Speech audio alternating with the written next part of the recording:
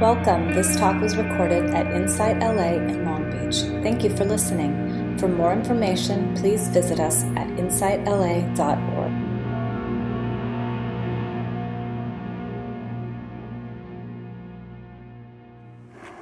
So, a good way to end the year is with a gratitude practice, which I thought we would do today. And some inspiration for today, for preparing for today and thinking about gratitude. One is from Rumi. He says, "A rose opens because she is the fragrance she loves." A rose opens because she is the fragrance she loves. And sometimes with gratitude, there's this sweet fragrance, this stopping and sensing and smelling the sweetness of life. Because very often our mind, our brains are solving problems and looking for threats and noticing what's wrong and trying to get us to fix it, so we don't always stop and smell the sweet fragrance of our lives and what we love. And he says, with life as short as a half-breath, don't plant anything but love. And the other line that was an inspiration for today is from my first meditation teacher. And one of her lines that have always stayed with me is, she said, "Don't be fooled by time. It's a great trickster. It tells you you've got plenty of it, but in truth, there's not enough. So don't wait. Don't wait." Okay. So we're pausing for gratitude practice. And again, in this way, we can counteract that tendency of the mind to focus on problems, flaws, and obstacles that can keep us very contracted and stuck in some self-story. You know, all the story of self, the negative self, that really can keep us not living at ease and noticing the gifts that we have. And this is from, I'll find his, Ajahn Pasano. He says, we can set aside and bring our attention to the conditions of our lives that are our blessings. And these conditions that align themselves with what is skillful and inherently good. What is skillful and inherently good? He says, we're swimming in blessings. And it's true. We're really swimming in blessings, but we don't see what we're swimming in. So this is the moment to stop and see that. And he said, as we bring them to mind and reflect on them, they become a field of blessings.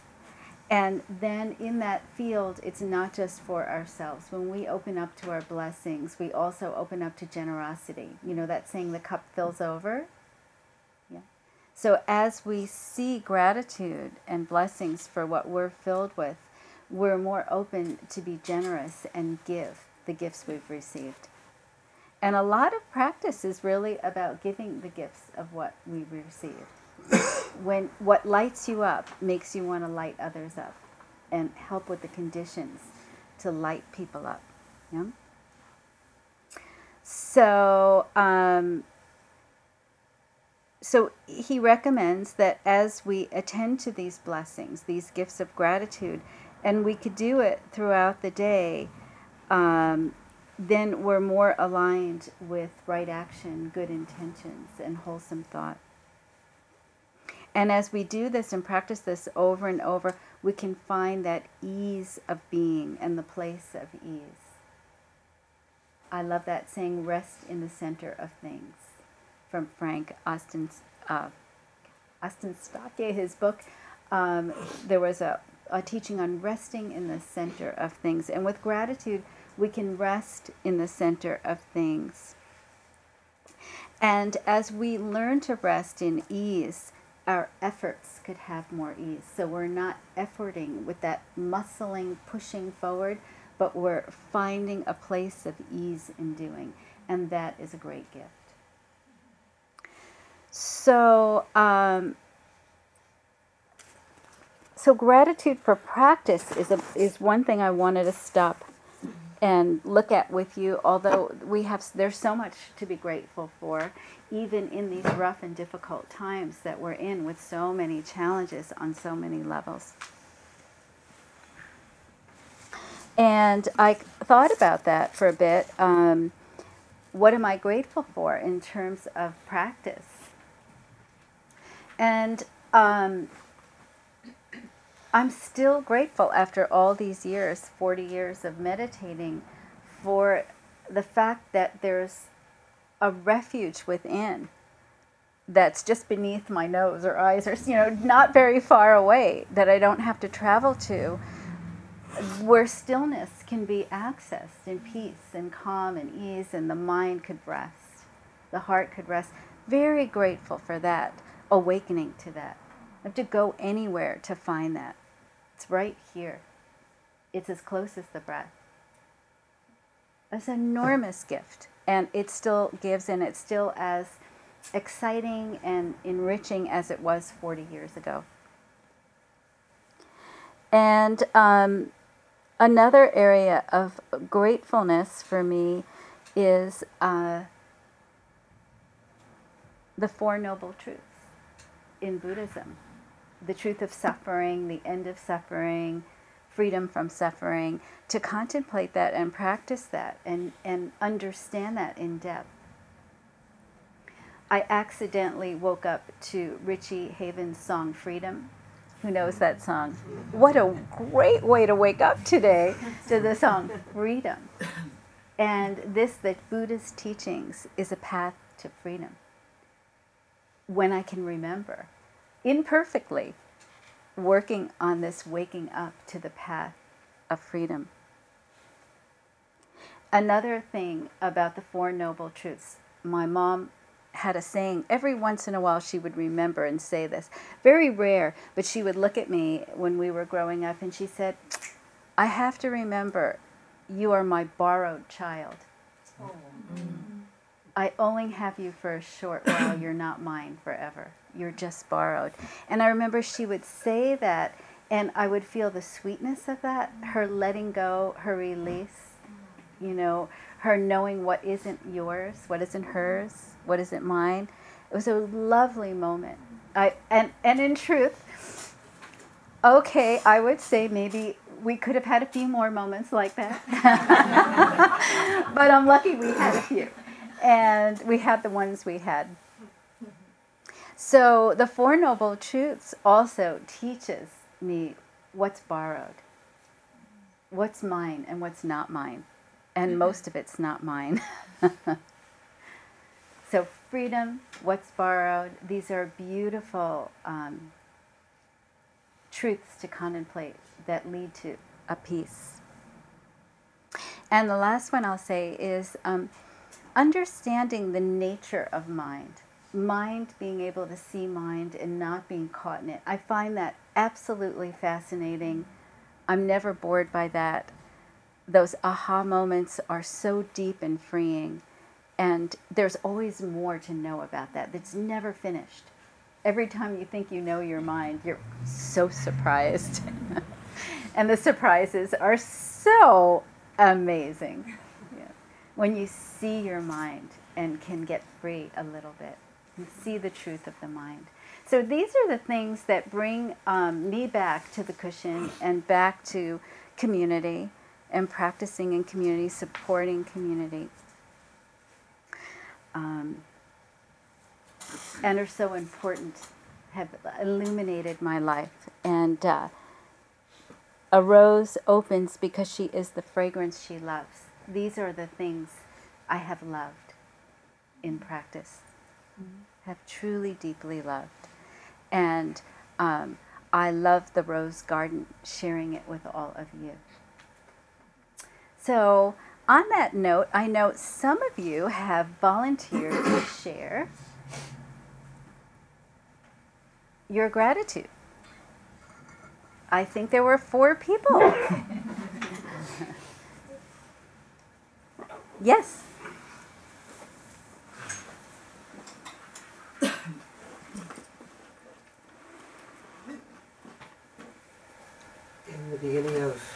2018, I committed to gratitude practice every day.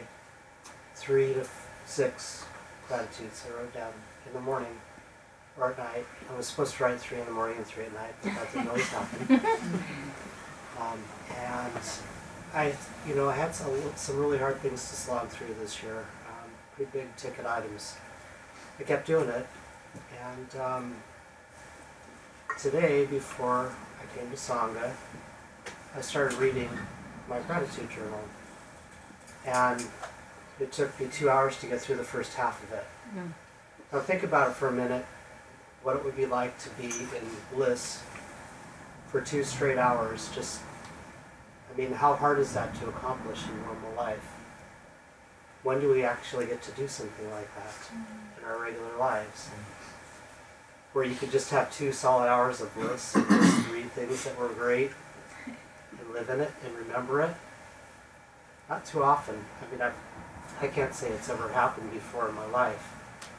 And I feel it's totally amped right now. It's just amazing being here. I mean, and I gotta tell you, I mean, if you're not doing gratitude journal, I really hope you'll start, because it was, this energy I'm feeling right now is, I mean, I often struggle with, like a lack of energy, like just either for emotional reasons or physical reasons or whatever, but I sat all the way through the sit without any chatter, nothing, and feeling this powerful vibe of gratitude. So I want you to think about doing that for yourself. And I wrote some answers to the questions, but maybe that's a good place for me to... Okay. But really, please think about that, because it could really, I mean, 2 hours, and that's just half of it. Mm-hmm. Thank you, Rick. Taking a month, once a month, and just reading your month's gratitudes and spending 20 minutes reading gratitudes straight through, how that would affect your life.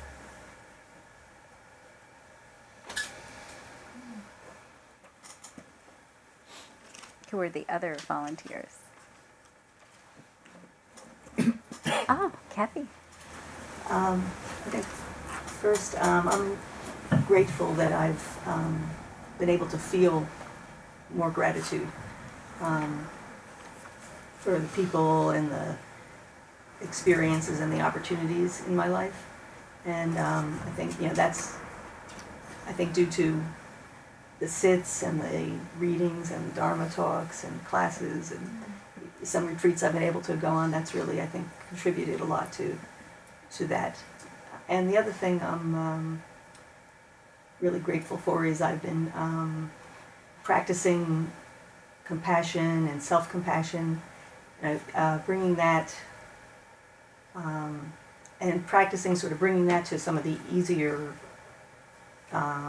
smaller kind of thoughts or feelings or reactions I have has helped me to be able to bring some compassion, or especially self-compassion, to some of the bigger, more painful issues. So I'm grateful for that. Yeah, it's a great practice. Compassion and self-compassion, so important. Yeah, great. Thank you. Who were the others? There were 2 more. Yes, Catherine.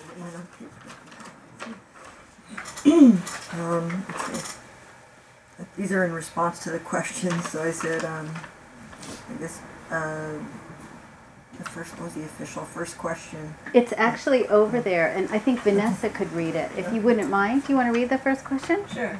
How has your practice or meditation and or loving kindness impacted your life? Okay. So I think the compassion, well, a big thing since I started here, I guess it was in June, it was the 2-day sit, was sitting with anger or fear, anxiety. And I had a really unique moment when we were doing the walking meditation on the long weekend, where I had that kind of churning anxiety feeling that I kept doing the walking and breathing, and then it lasted long enough that I felt it pass, and I was like, wow, that was great. Because I hadn't really experienced that in the past exactly. So, and then it's helping me to see the larger picture beyond my assumptions about myself or other people. And then embracing and facing challenges, slowing down, experiencing more of the moment. In the sense, well, with the Sangha, like I've been involved over the years with various Sanghas and then taking breaks in between. But this Sangha has been nice, but it's very easy for me to feel like I can be a part of it and then just get involved in a very easy, soft kind of way. I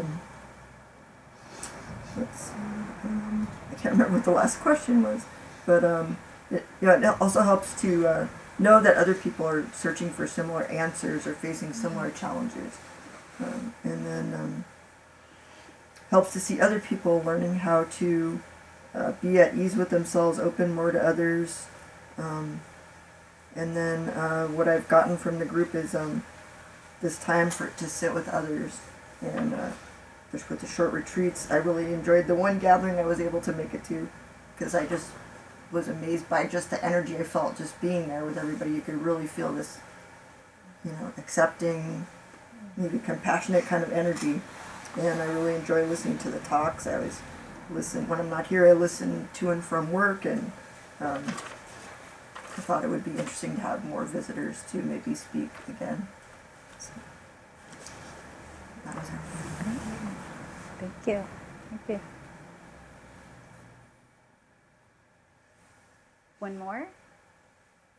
Who was that fourth person?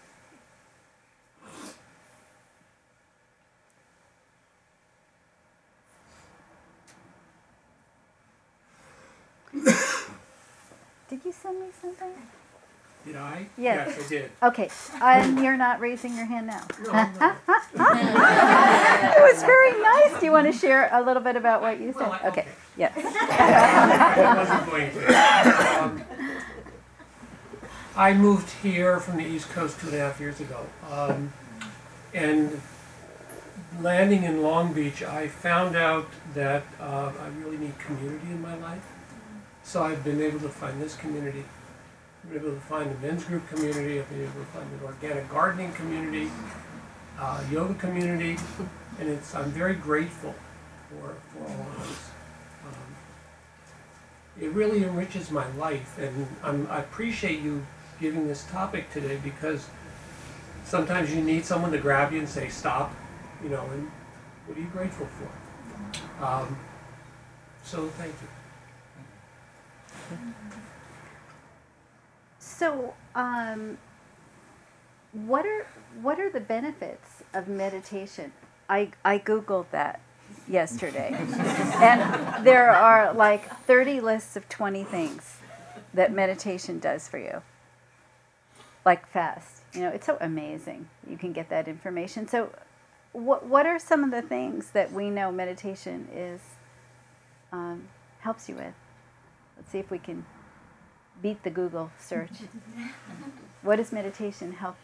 How has meditation helped you? It calms you. Calms you.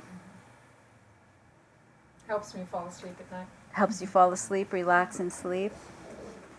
Anybody else? Concentration seems to slow the world down so you can understand what's going on. Yeah. Focus. Centers.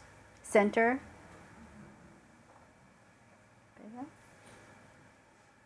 Less reactive. Less reactive. Right. Helps you learn better. Helps you learn better. One of the things was improves your GPA. And it kind of does. It does. When I was in college, once I started meditating, I did improve the GPA. I have to say, it did happen. Yeah. It grows your brain. Grows your brain. Yeah. Anybody else? Helps you let go of suffering. Helps you let go of suffering. I'm going to read a few. Boosts your happiness. Decreases inflammation at the cellular level. increases positive emotion, decreases depression, decreases anxiety, decreases stress. It boosts your social life. I don't know why it says that, but that was a new one for me. I think all the other ones lead to that one. It increases social connection and emotional intelligence.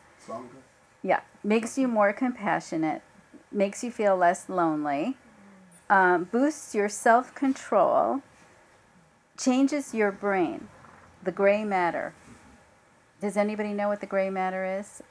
That's the cells in the brain. Yeah, it's Thank the you. neurons. Okay, neuron cells, all right. Somebody says gray matter, I just think of gray Crayola crayons, and I can't get past the gray. But there's gray in there? You know, okay. Increases volume in areas related to emotion regulation, positive emotions, and self-control. Increases cortical thickness in areas related to paying attention, focus and attention, multitaskability, improves your memory sometimes. Improves your ability to be creative and think outside the box, makes you wiser, keeps you real. There's a couple others that I missed. Boosts your immune function and decreases pain. And there's only been 2 or 3 people in recorded Buddhist literature who reach full enlightenment without meditating. Good point. All right. So a lot to be grateful that we have a place to come and practice 2 days a week, and with the classes, and lots of support. So there's much to be said for this practice, and it's not always easy, is it? It's not the easiest practice. And that's why it's a good idea to have Sangha, because we reinforce each other and support each other. So we have about 10 more minutes, and we have enough time to get you into little group to talk about gratitude for practice, or gratitude in your life, or what you're grateful for, and share with each other. So find some partners, 2 or 3 in a group, 4 if you want, and we have about 10 minutes for that. So I want to move our focus to wise intention, but keeping the to fragrance of gratitude in the room. What you're finding, what lights you up, what opens your heart, what makes you want to be here and to practice. That's really essential when we talk about wise intention. A lot of times these resolutions are about creating a better sense of myself and just creating a bigger list of things to do and how to be better, and just stress and pushing. And wise intention is really not about creating a better you. It's about undoing the you that you think needs to be better. So we want to focus on what is it that lights you up in practice, that gets you excited to practice, that brings you energy. Is it insight in the Dharma, reading the Buddha's words, or that sense of freedom that Richie Havens was singing about all those years ago? Stillness, understanding the mind. What is it that makes you want to get up a little earlier sometimes and go to a quiet place and sit and come to the classes and the retreats? That's what we really want to know in wise intention. We want you to investigate and explore that, and then setting an intention. If I value this, if this gives me value and I value it, how do I demonstrate the value? Because a lot of times we value things, but we don't give it the energy and the time and the incentive. We don't give it room in our lives. So if this is a value, how do I demonstrate to myself that I value it? By my actions. And sometimes by letting go of things too. Right intention has renunciation. Sometimes you have to let go of some things for the things you value. Does that make sense? Right? So right intention is placing what I value at the center of my existence, of my actions, my activities in my life, so that it has a place in my life.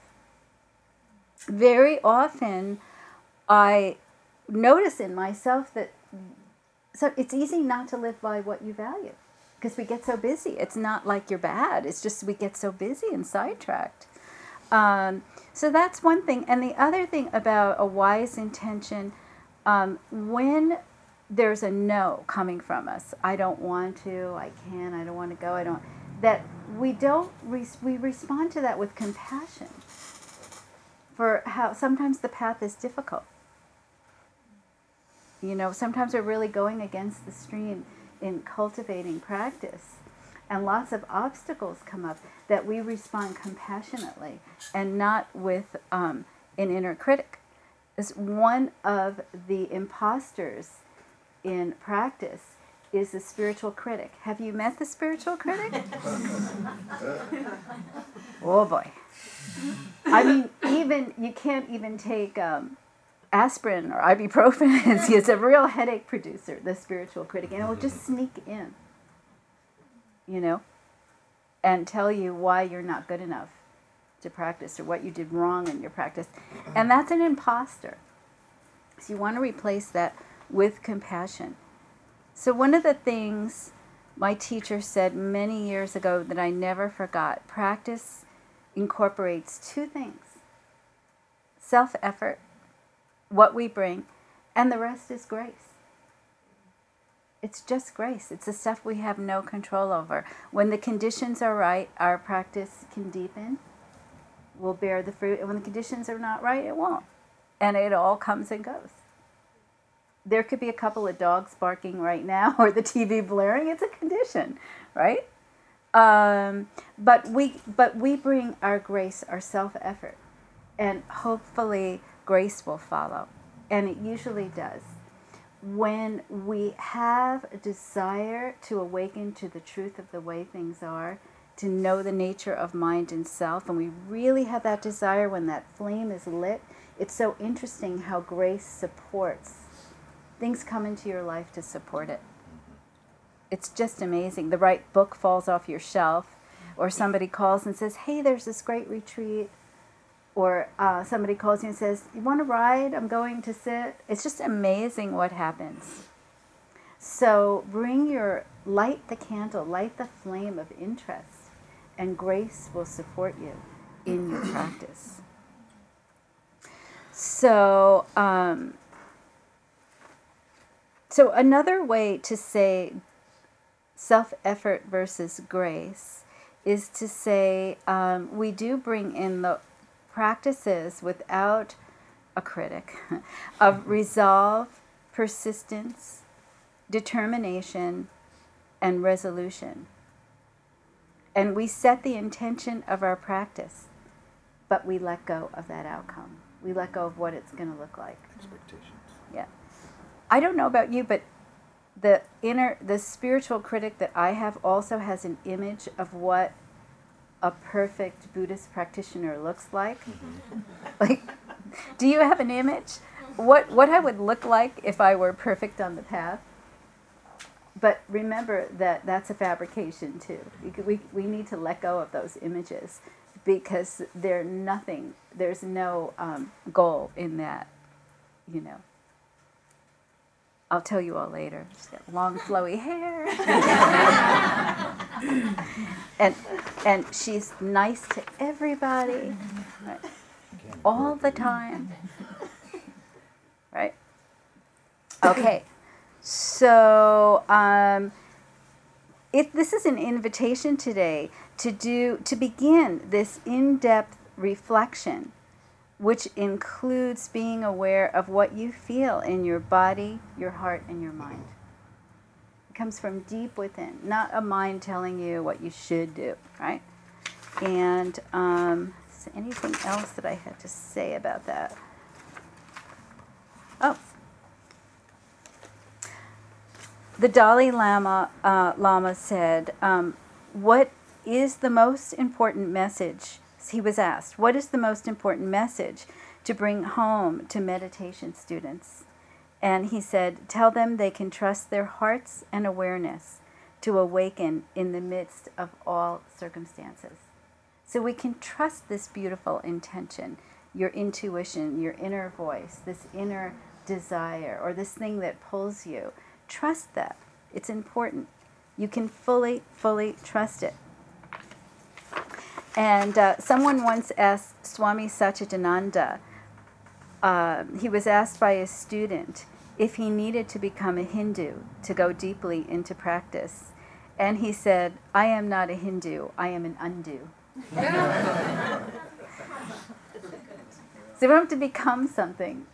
We really undo what we think we have to become. All right. Is there anything else? And Suzuki Roshi said, the most important thing is remembering the most important thing. And that is the challenge of daily practice. So we're going to do some writing. And I have some suggestions. It's the frustrated teacher part of me. Venn diagrams. Ooh, that takes me back. Yeah. So there are maybe, you could say, 3 areas to think about an intention. One is this internal and personal area, which is your meditation practice, the study you do, the reading that you do, investigation, awareness and investigation. We talk a lot about that here. And a self-compassion practice, as Kathy brought up, all very important. So that would be in the realm of an internal and personal. And then there is the interpersonal area of our lives, because we do get off the cushion and out of our pajamas, don't we? And that would be right action, ethical behavior. Buddhism is a lot about ethical behavior. Wise speech, loving kindness, and generosity. Right? Our interpersonal worlds, which this group really talked about kindness in the interpersonal world as something they're grateful for. And then there's a third one, which is what we're talking about, building and maintaining our community, which is important, and the communities that you live and work in. Generosity, without generosity, nothing survives and maintains. Ethics on a larger scale. Our country needs you. Let's not say anymore. Our country needs you. Let's not say anymore. Action and service.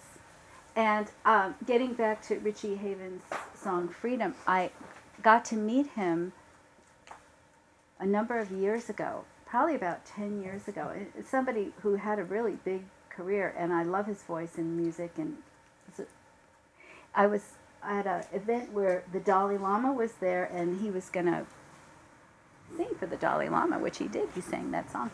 And I was walking around. I came early, and we bumped into each other, and we had this spontaneous dialogue about service. And he said at a certain point he chose not to record. He wanted to go into schools and work with underprivileged kids like he was and give what he had received. And he devoted the rest of his life to that.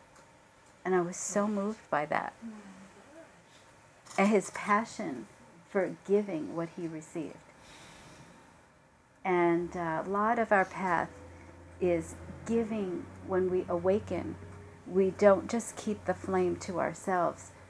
We light up the rest of the world with what we receive. So it's a call for compassionate action. And we all need each other for that. It's hard work. Yeah? So I'll tape this and leave this up, and there's some paper and some magazines to lean on if you want, and you'll have to